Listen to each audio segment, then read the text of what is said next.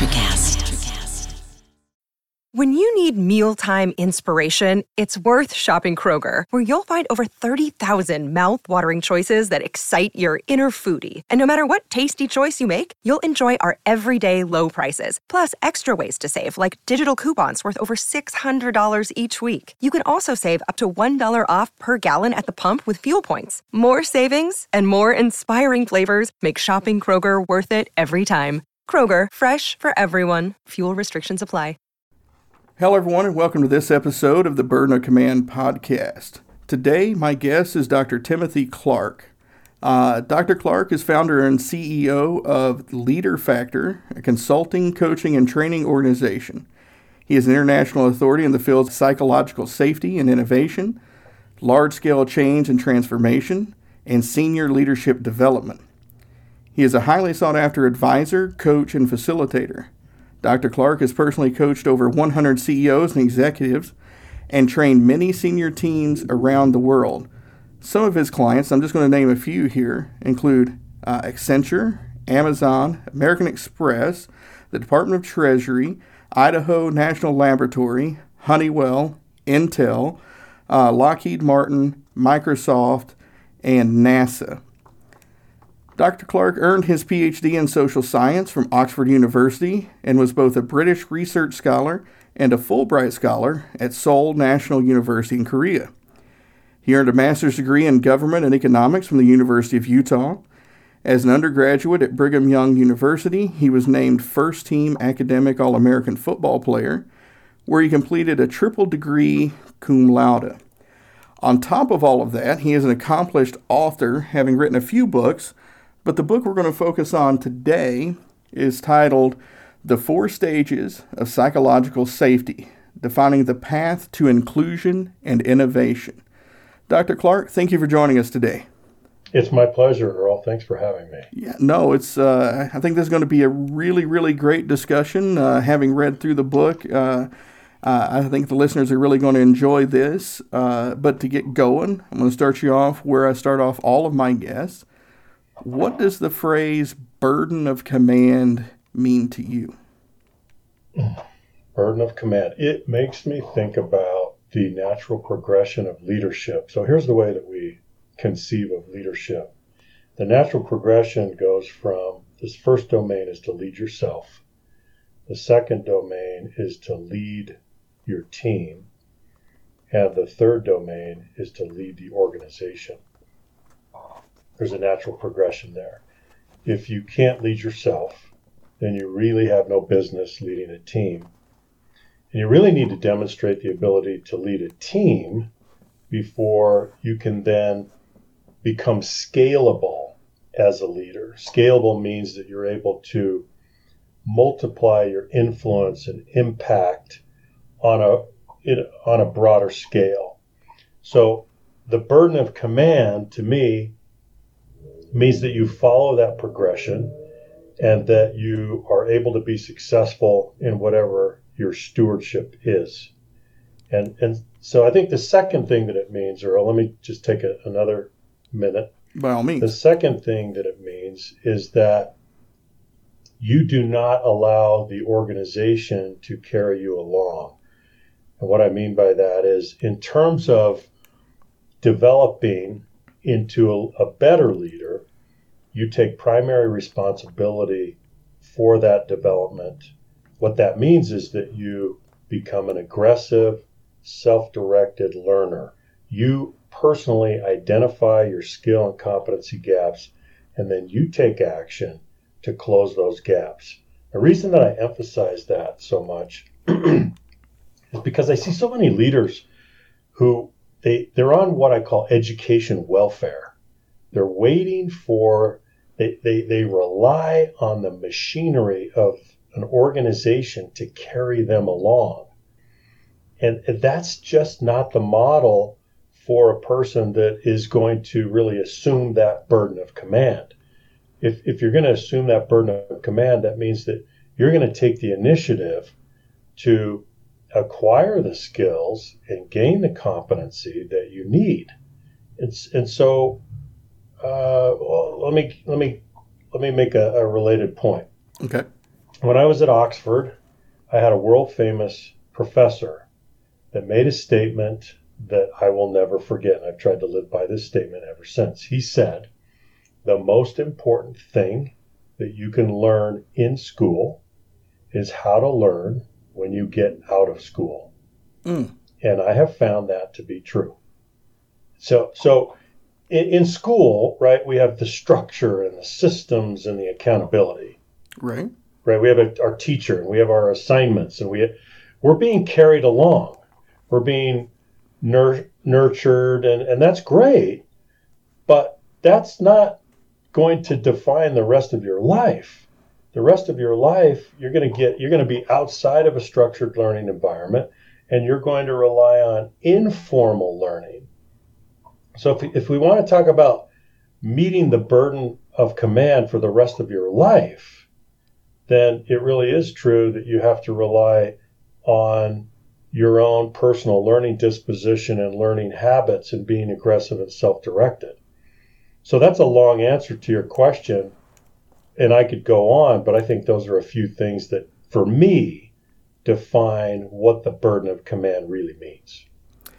Yeah, no, I love that answer, and especially the last part about learning, because it was actually something that, we were talking in the workup here about me being in the Marines. It was something that our drill instructors actually taught us in boot camp is, I went to Parris Island, and we've got a big arch that says Parris Island where Marines are made, and one of our drill instructors, pointed out that that's kind of a falsehood. He said, we get you to a baseline. He goes, Marines are actually made what we call in the fleet.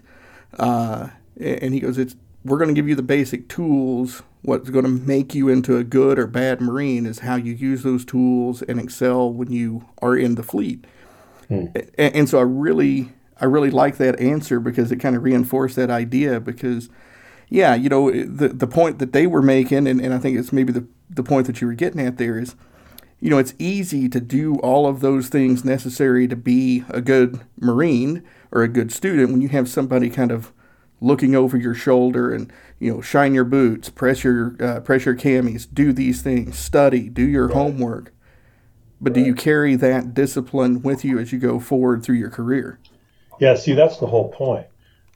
When you leave boot camp or when you leave school or when you leave a structured environment, all at once, there's this sudden and dramatic loss of structure, process, systems, and accountability. It's gone. Mm-hmm. And so now the whole point is, what can you do without that scaffolding around you? The scaffolding's gone. Right.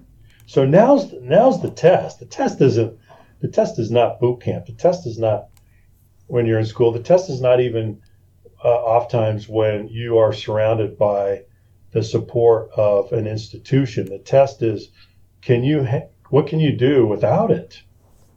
Right? Are you self-reliant enough as a leader and in your own your personal development progress and process?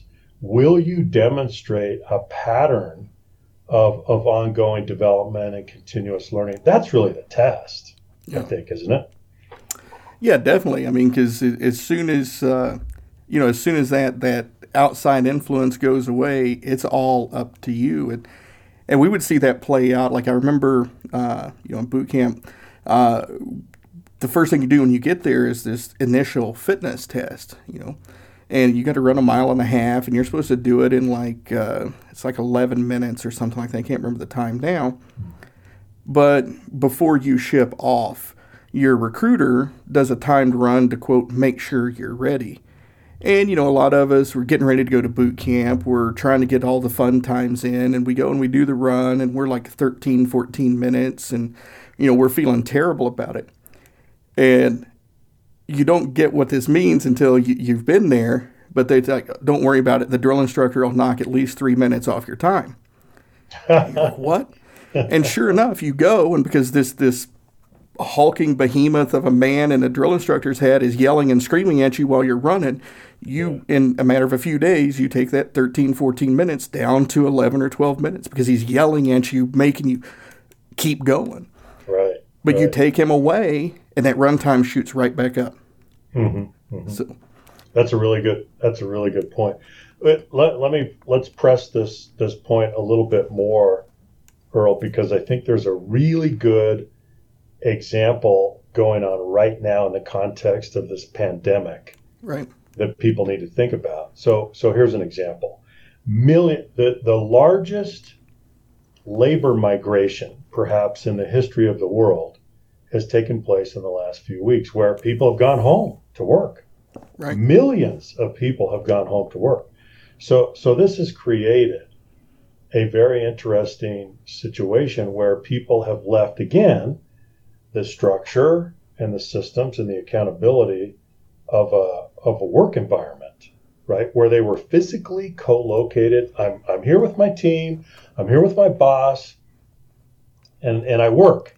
And I'm accountable, and I have my tasks, and I know what I'm supposed to do, and I get measured on this and this. Well, millions of people have gone home. And so what does that do? Well, that shifts us in a couple of fundamental ways. We are now working in an asynchronous way. So we're not all working together at the same time doing the things that we were doing before. So we've gone from synchronous to asynchronous. And the second fundamental shift is that we've gone from a culture and a process that is based on standardization to one that is now based on personalization. People are working from home. They're very autonomous. They've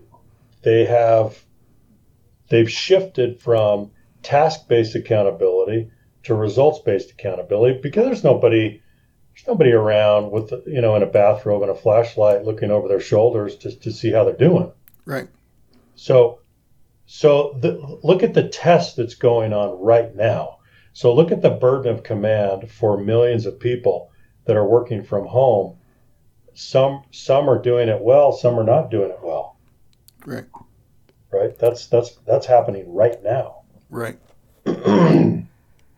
Well, and I liked what you said there about results-based versus task-based. And, it's something that, like, through my life, I can always point to these kind of moments where I didn't get it then, but looking back now, it was just this immense pearl of wisdom. And I remember I grew up in Northeast Tennessee, and what a lot of people are shocked to find out about Northeast Tennessee is how much produce comes from that area. And in my hometown, we had a gentleman who grew a lot of tomatoes, and he hired migrant workers to come in every summer to pick the fields. Mm-hmm.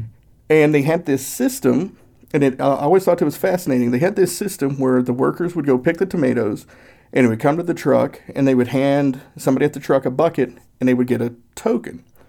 And at the end of the day, they turned in those, at the end of the week, they turned in those tokens, and they got paid so much per token. And I just asked him one day, I was like, why don't they get paid by the hour? Because, I was 15. My parents signed the early work thing so I could go to work early. Yeah. And I had all these questions because I was new to the workforce, and all I knew was hourly wage.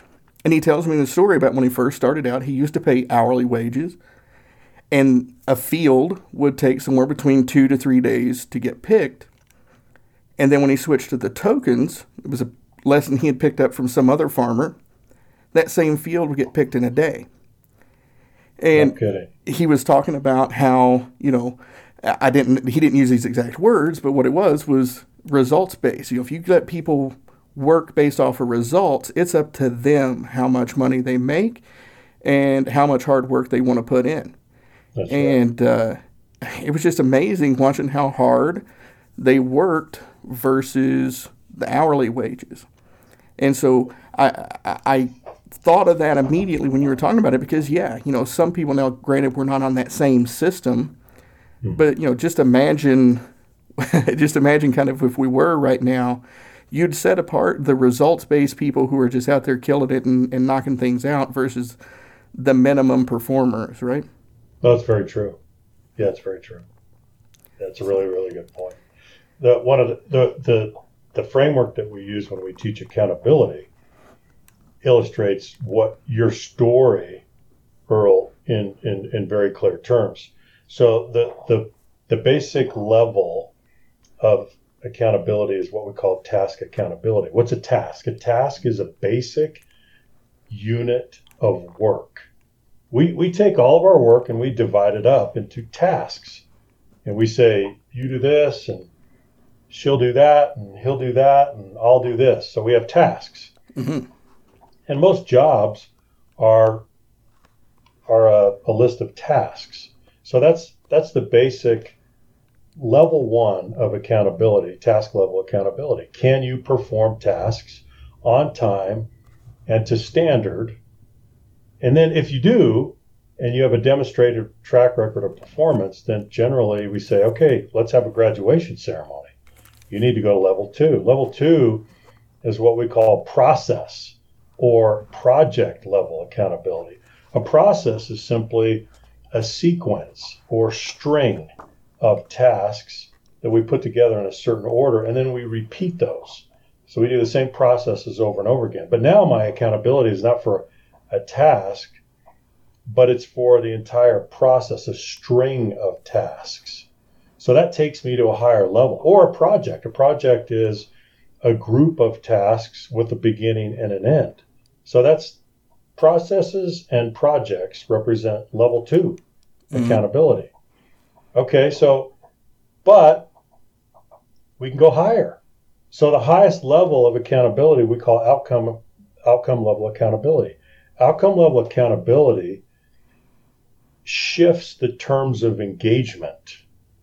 This is where the magic happens because, for example, at a task level, I can say to my son, Dan, I want you to cut the grass.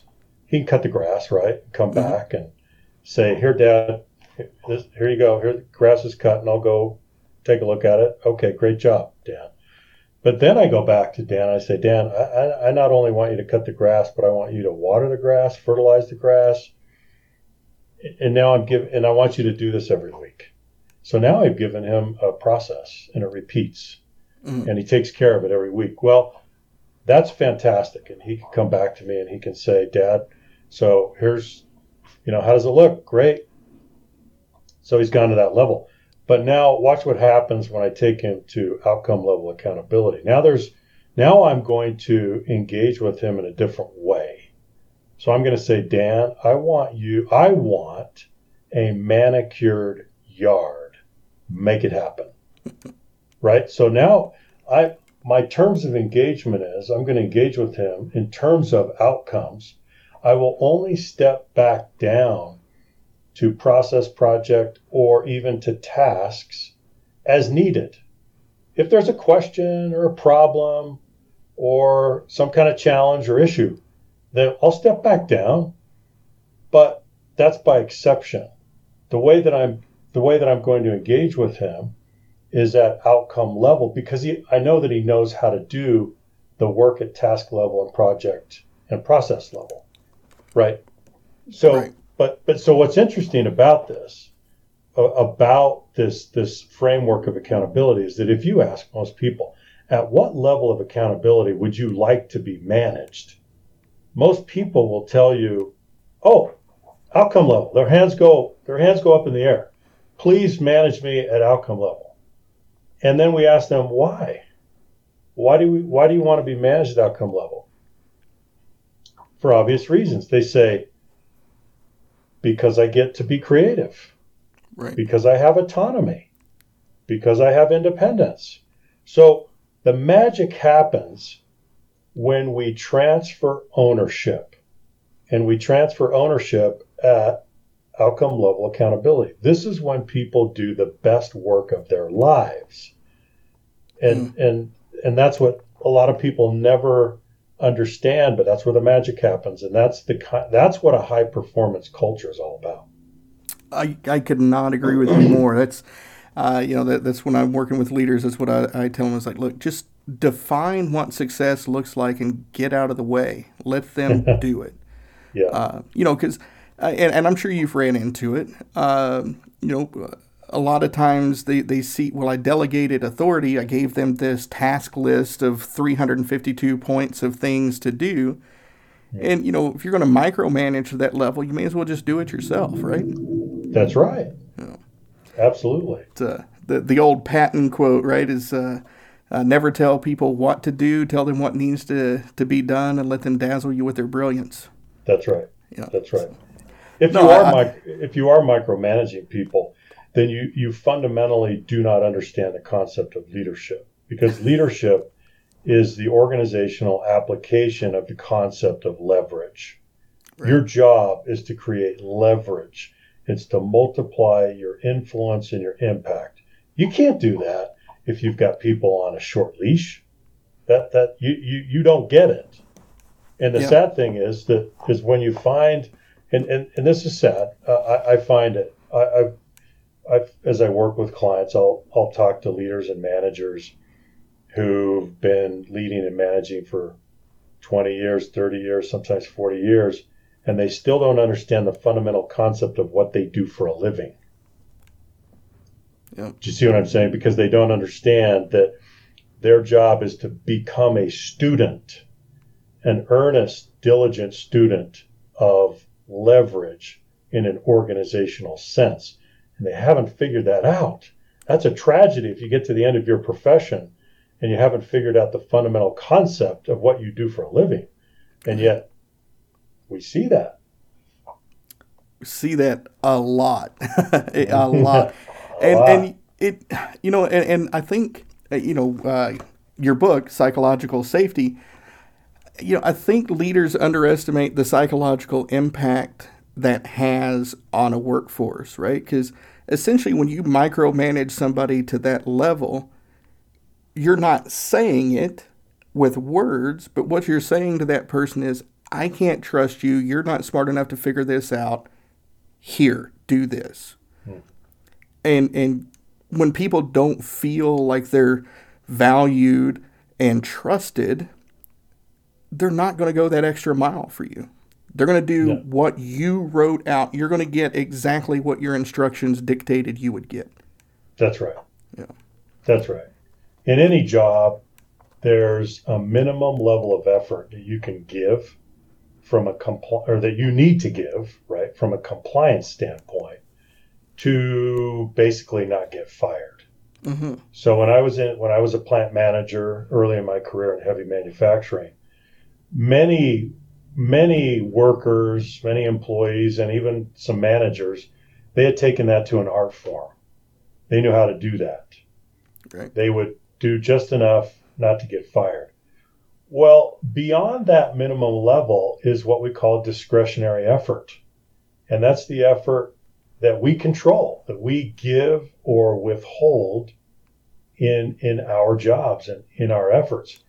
And so what we find, and the reason psychological safety is so important, is because the way that people interact with us causes us to either freeze or release that discretionary effort. The way that we're treated, the way that others interact with us, it has a profound impact on our behavior and our willingness to want to go the extra miles, to your point, Earl. Yeah. No, it's huge, and since we're on it, I love the way you broke this down in your book, and this kind of four stages of psychological safety, and the first one you start with is inclusion safety. So there's a lot of talk over the last year or two with some of the big incidents that made national attention with Starbucks and American Airlines and a few of the other ones over this concept of inclusion, especially when it becomes to race and gender is a big one. But what does inclusion safety mean to you as far as your four stages go, and why should leaders care? Sure. Well, let me back up just one step. Okay. Earl, let me give all of the listeners out there a basic definition of psychological safety. Psychological safety means that it's not expensive to be yourself. That's what it means. It's not socially or emotionally or politically or economically expensive to be yourself. If it is expensive, you're not going to be yourself. Right. And that's what all of the empirical research is now telling us. Okay, but we had to go further. So the purpose of this book was to dive into this phenomenon of psychological safety and understand how it works, break it down. And the way that it works is it follows a natural progression that goes from stage to stage. So as you said, the first stage is inclusion safety. Inclusion safety means that you feel part of the team. You feel accepted. You feel that you belong. You are included. This is the first stage of human need in any kind of social unit or social context. Just watch people. Just whether you're at work, whether you're in the military, whether you're at school, whether you're on an athletic team, whether you're in a civic organization, at church, wherever you are, watch people closely. If someone new comes into the organization, what do they care about? What are they worried about? They're worried about whether they fit in. That's what stage one inclusion safety is all about. It's about fitting in. Now, here's the very, very important part of this.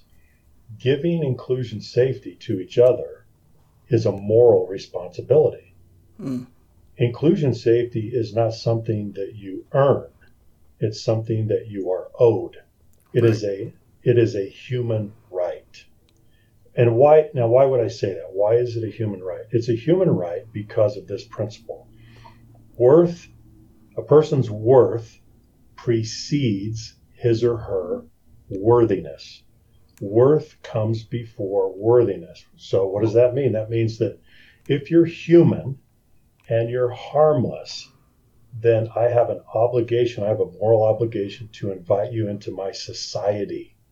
I have no grounds, no justification for excluding you. I can't do that. I cannot exclude you based on your race or your gender, or your ethnicity or your income or your education or your sexual orientation or whatever. There is no demographic or psychographic characteristic that I can invoke to say, you know what, I don't need to include you. I can't do it.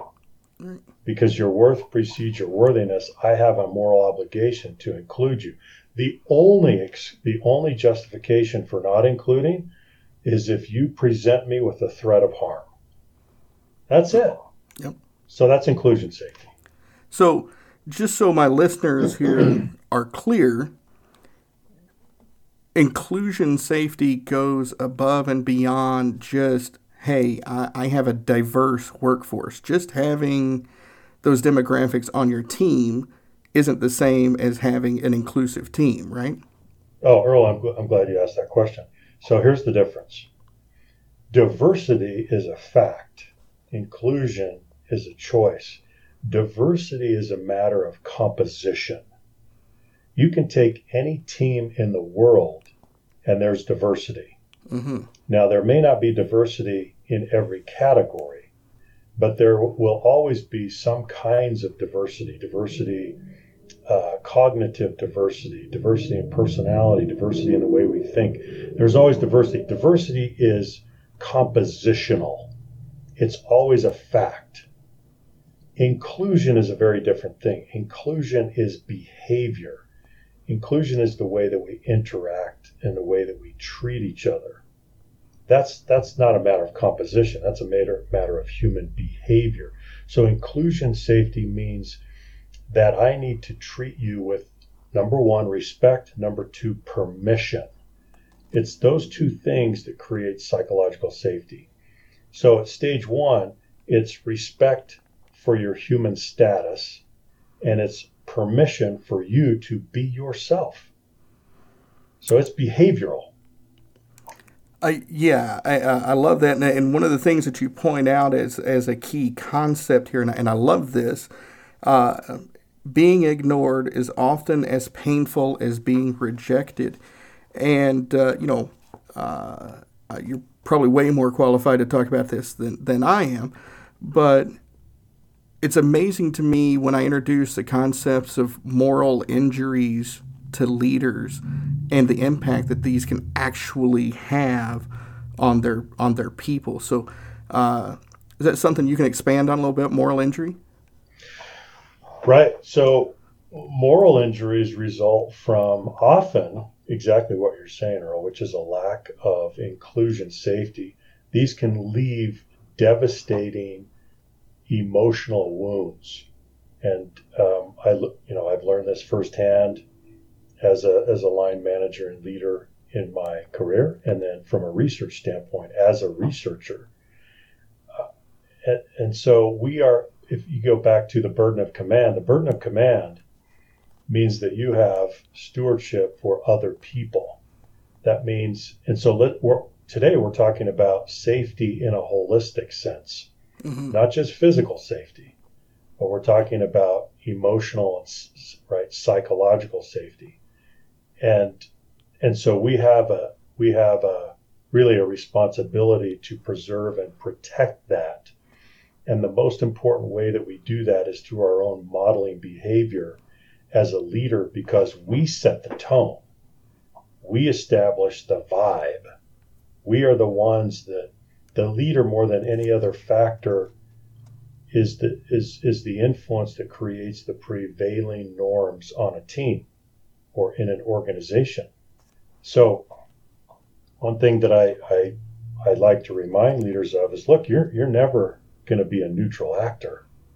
You're either going to lead the way or you're going to get in the way.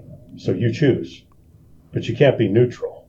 There's no such thing. By virtue of the fact that you're a leader, you are an actor, you are a player, you have influence. The only question is, what kind of influence will you have? That's right. The only question.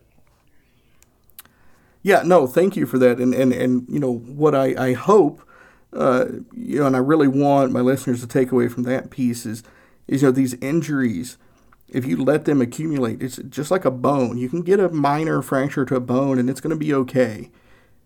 But if you keep fracturing that bone, it's eventually going to break. And in a leg or something like that ends up looking like a bone sticking through the skin. But in a human being, that ends up looking like somebody committing suicide, or worse, somebody coming into the workplace and committing a workplace shooting incident that ends in suicide or capture. And so it is very important that leaders hold on to that psychological safety piece and understand this concept of moral injury, because, not being too dramatic about it, it could literally be a life or death event that culminates from this. That's very true, Earl. I talk about this in the book pretty extensively, and one of the patterns that I talk about is the fact that when people cannot gain acceptance from each other, then a lot of times they will try to get the next best thing, which they think is attention, right? So if they're not included and they're not accepted, then they will resort to attention. Now that's where we get into trouble, because oftentimes they will seek destructive forms of attention instead of positive forms of attention. So this really underscores the point that you just made, which is, if we can offer genuine acceptance and genuine inclusion safety to each other, they won't feel that need, because that need is being met. No, I like that. And there's there's another great book out there. The title is a little off-putting to most people. I'm not sure if you've read this one or not. It's by Colonel David Grossman. It's called On Killing. And through the book, he dives into the psychological effects and mechanisms that need to be overcome for one human being to be able to kill another human being. And he talks about a lot of these same things, just in a much longer, more detailed format than we can get in here on the podcast. Mm-hmm. But yeah, if my listeners haven't read that book yet, I highly recommend Dave Grossman's On Killing, and you'll understand exactly what Tim and I are talking about here. So with that, if you don't mind, let's go ahead and take our listeners to stage 2, learner safety. Right. So learner safety is the next stage, stage 2, and it means that you feel safe to engage in the learning process, the discovery process. That means that you feel safe to ask questions, to give and receive feedback, to experiment, even make mistakes. Now, think about this. So it's one thing to be accepted. Okay, that was stage 1, to be included and accepted. Stage 2 means to engage in this learning process. To do that requires typically a little higher level of psychological safety, because your level of personal risk and vulnerability has gone up. We all bring, just think about learning, for example, we all bring inhibition, we all bring anxiety to the learning process. If you have a boss or a colleague or a leader or a coach or a teacher or a parent, if someone pushes the fear button while you're trying to learn, what does that do? It triggers what we call the self-censoring instinct. Every human being has a self-censoring instinct. When we feel fear, when we sense danger, we respond to that. So we will self-censor in a social environment. That means we will retreat. We will become silent. We will withdraw. Now, why are we doing that? Well, it's a perfectly natural reaction when there's fear in the organization. So we retreat to manage personal risk, to engage in loss prevention and pain avoidance. That's why we do it. So learning, here's what we know about learning. Learning is both an intellectual and an emotional process. Those two are woven together. Every leader needs to know that. That's why the learning process is delicate. It's sensitive. That's why every 26 seconds a student drops out of high school in America. Every 26 seconds. Is it because they don't have the intellectual bandwidth to do the work? No. It's because they have been emotionally wounded. The emotional side of learning is bruised. They don't feel the support and the encouragement that they need. So you can see that learner safety is that next level that allows us to learn in an environment of support and confidence. And again, I love that, because I think the other thing that leaders fail to comprehend is you essentially get out of your people what you set your expectations for them are. If you give your people this expectation of being able to learn and try and fail and adapt and make adjustments and improve, then you're going to get a lot of motivated, innovative type people. But if you set these expectations that they need to stay in their box, do this way, failure will not be tolerated, you get a bunch of people who just kind of wither on the vine, and you never know what kind of talent you could be missing out on. Well, it's really true. And you just said, Earl, a very interesting thing. Mistakes will not be tolerated. Failure will not be tolerated. That's a complete self-deception. Anybody that knows anything about human beings and human collectives and organizations knows that that's how we learn, that's how we progress, that's how we go forward. Mm-hmm. That's how we do it. There's no other way. So it's a complete fiction to teach an organization that you can't fail or make mistakes. In the book, I give a case study on about a high school teacher. He's probably the best high school calculus teacher in all of America. He's incredible. And what he does is he creates a culture that separates fear from mistakes and failure. By doing that, it changes the mindset of the students, and they become very aggressive learners, and they don't fear mistakes or failure because they know that mistakes are not the exception, but they are actually the way forward. And so he's able to transform the learning culture, right? Yeah. Oh, that's huge. That is huge. So how does that, so the next stage is contributor safety. So what is contributor safety, and how does that apply to the process? So contributor safety is the next natural stage. And for this stage, what this means is that you feel free and able to contribute as a full member of the team using your skills and knowledge and experience to make a difference. And you can see that this is the next natural step, because when humans learn something, when we learn things, when we learn skills and knowledge and we gain experience, what do we want to do? Well, we naturally want to go use that. We want to go apply that. So that really is the next natural step. We want to contribute. We want to make a difference. So what do we need in order to have contributor safety? We need some autonomy. We need some encouragement. We need some guidance. So the social exchange here is that I will provide that for you in exchange for results, in exchange for contribution.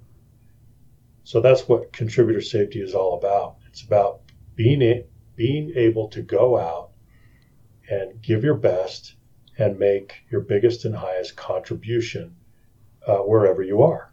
And that satisfies the next stage of human need. So if I'm thinking of this as an employee, right, we've got somebody who's come on board. We go through stage one. They actually feel like they're part of a team. They're not being judged for who they are, skin color, sexual orientation, whatever it is. They feel comfortable with the organization. Because of that, they're able to kind of learn the ins and outs of what the organization really does specifically in their field. They're able to learn new skill sets that can help the organization out because they feel safe as a learner. And then at the next stage, they're able to take all of that because they feel like they're included, because they've been able to learn and grow their skill set. They've been able to come up with something so they can contribute to the organization. And so maybe they've come up with some great process or some great piece of software or some great invention that has helped move the organization forward. But now it's time for stage 4, which is challenger safety. Right. And that's a big one, right? This is a big one. And I'm going to tell you and all the listeners out there, this is this is the ultimate challenge for leaders. When it comes to culture, this is your ultimate challenge. If you can pass this test, then you are world class in my book. Challenger safety is the culminating stage. It means that you can challenge the status quo without fear of embarrassment or marginalization or being punished in some way. You can challenge it without jeopardizing your standing and your reputation. To challenge the status quo means that you are at the highest level of personal vulnerability. Because after all, you're saying, hey, why are we doing this? Or, hey, I think there's a better way to do this, right? You're challenging, you're holding court on the way we do things. Right. So think about innovation. Innovation by its very nature is disruptive of the status quo. It undermines the status quo. We're talking about changing things. We're talking about doing things differently. So challenger safety is incredibly it is a challenge for leaders to be able to foster and sustain challenger safety, and yet that's exactly what we need to create organizations that can consistently innovate, because challenger safety is essentially a license to innovate. If you have challenger safety, then you have a team that can engage in what we call constructive dissent, right? So think about what constructive dissent is, or we also call it creative abrasion. We are engaged in hard-hitting dialogue and debate. We have ideas that are colliding. We are challenging each other, and we can handle it. The culture accommodates it. The leader accommodates it. The leader's not retreating to a place of self-defensiveness, right? The leader has enough personal security and ego management that he or she can deal with this. So that's what challenger safety is all about. But it's not easy to get there and stay there. So two points, right? So one, because I don't want my listeners to hear this and think, oh, well, I safely challenge all the time. This isn't bitching, moaning, groaning, complaining about the process. This is actively trying to improve something for the better, right?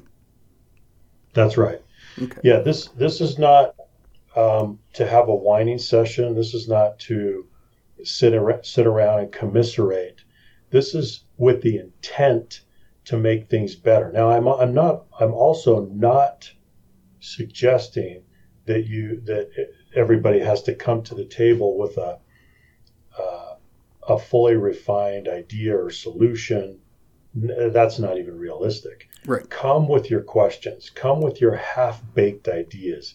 Come with your raggedy ideas. It's fine. We accommodate all of that. That's what it means. But your intent is productive. Right. And then for the leaders, and I'm glad you mentioned ego, right? Because I can hear a lot of listeners right now be like, oh, well, I want my people to come. I want my people to challenge. I want my people to be innovative. And that's easy to say until it's your idea or your process that they're challenging to try to change. And that's where that ego can trip you up, right?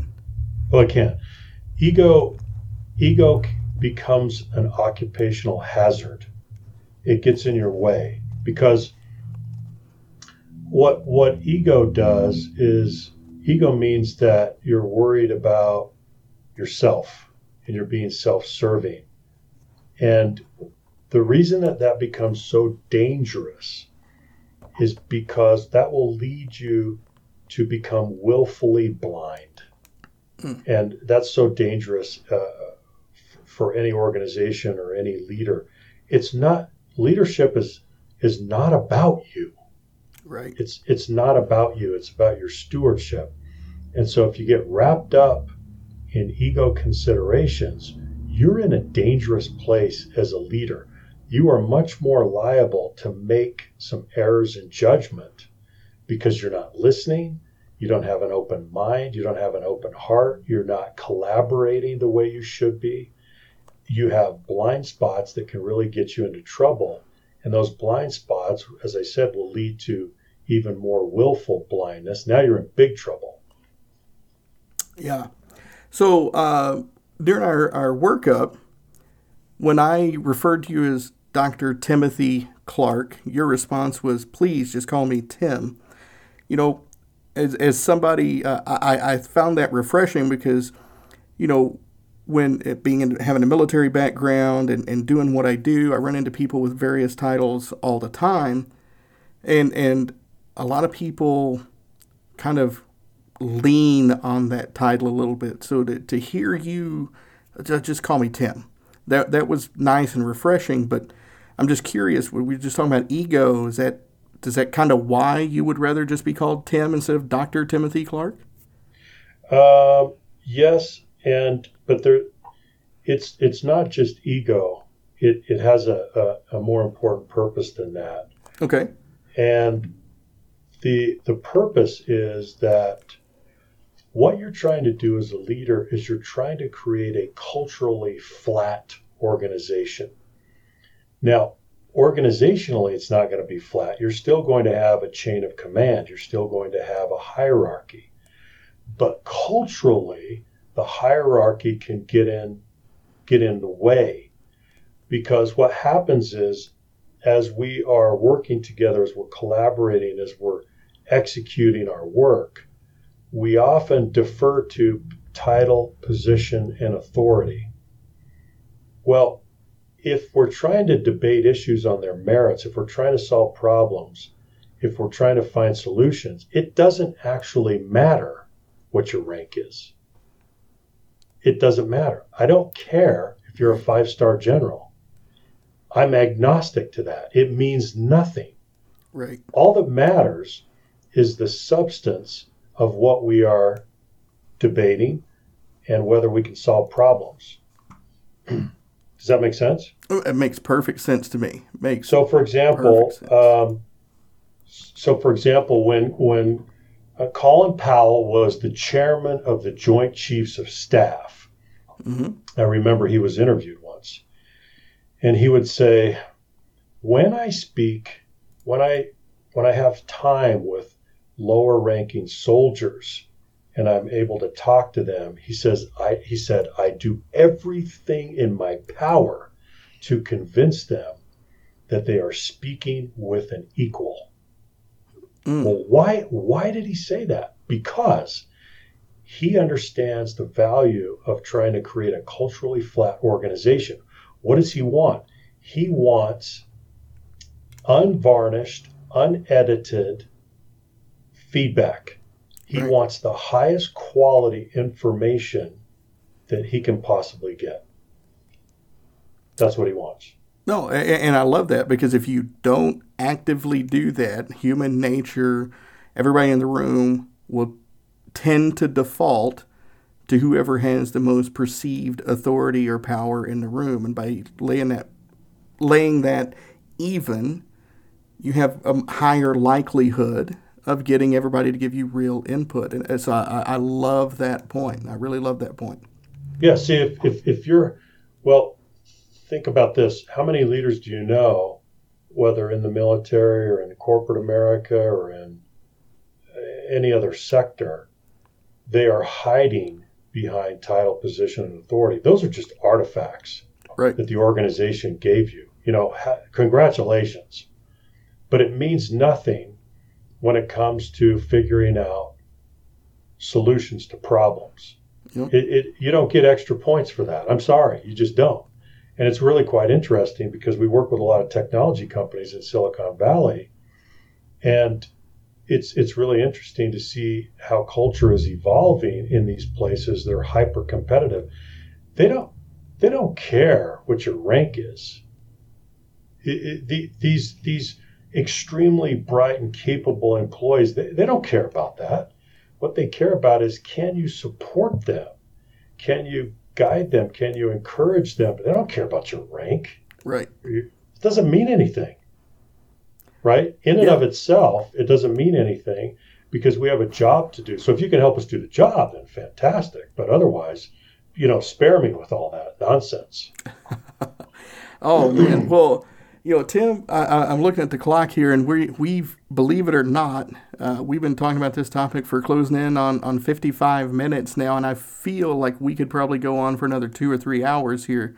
We could, couldn't we? This has been a great conversation. I've really enjoyed this, and and I hate to cut it off here, but I'd be very open if you'd be interested in having you back in the future as a guest again. Oh, I'd love to. Thanks very much. Oh, outstanding. And so before we go, I always like to ask kind of my wrap-up question, if you will, and sometimes this leads to more discussion. Is there anything that we didn't get a chance to go over that you'd like to bring up? I would say, well, I'll just leave a parting thought for all of your listeners. It's a simple thought, but I think it's a powerful thought when it comes to leadership. Lead as if you have no power. If you can lead with that paradigm, with that mindset, it will help you understand leadership better than you ever have before. I love that. That is golden right there. Lead as if you have no power. I like that. So for my listeners who I hope they're as into this conversation as I've been, because this has been outstanding. For my listeners who want to reach out to you, want to pick up a copy of The 4 Stages of Psychological Safety, Defining the Path to Inclusion and Innovation, how are some ways that they can reach out to you? Well, sure. We'd love to have any of you reach out. Leaderfactor.com is our website. And I'm also active on social media, Timothy R. Clark on LinkedIn, and Timothy R. Clark on Twitter. And I'd love to hear from anyone. And so feel free to reach out, and the book is available at all major booksellers. Okay, fantastic. Well, again, thank you very much for your time. I really, really appreciate it. And like I said, we'll have to work on getting you back on here, because I'd love to open up on some of these things that we were just kind of able to brush up on in this conversation. So thank you again for your time. I really appreciate it. Thank you, Earl. It's been a pleasure. All right, and listeners, I hope you've enjoyed this discussion with Dr. Timothy Clark. I used the title there just to give him his props at the closeout. I'll have all of his contact information in the show notes so you can get a hold of him. If you have any comments, questions, or concerns for me, burden.command@gmail.com. That's the easiest way to reach me for the podcast, burden.command@gmail.com. Keep rating, reviewing, and sharing the show. We've really started growing, especially since the Podbean feature there. We really appreciate you helping spread the message, and for great guests like Dr. Clark here. If you have any feedback directly for me, use that same email address. I thank you for your time and sticking with us on this, and I look forward to speaking with you again in the next episode. Hey, it's Tim from 50 Years of Music with 50-Year-Old White Guys, the comedy podcast you had no idea you needed. Join Ben, Jeff, and me as we continue our musical road trip back through the years and around the globe. See, just when you thought all white guys were like Joe Rogan, you come across 3 educators trying to remember when we were cool. 50 Years of Music with 50-Year-Old White Guys. Electricast. Today is working for me. Do you believe that for yourself? Hey, I'm Pastor Julie, and I want to empower you through encouragement. Inviting you to my podcast, Big Truth Encouragement, where I unpack living a faith-filled life. I created my podcast for the ladies, but gentlemen, you'll gain something too. So I invite you to listen to Big Truth Encouragement on Electricast and any platform where you listen to your podcast. Electricast. Electricast.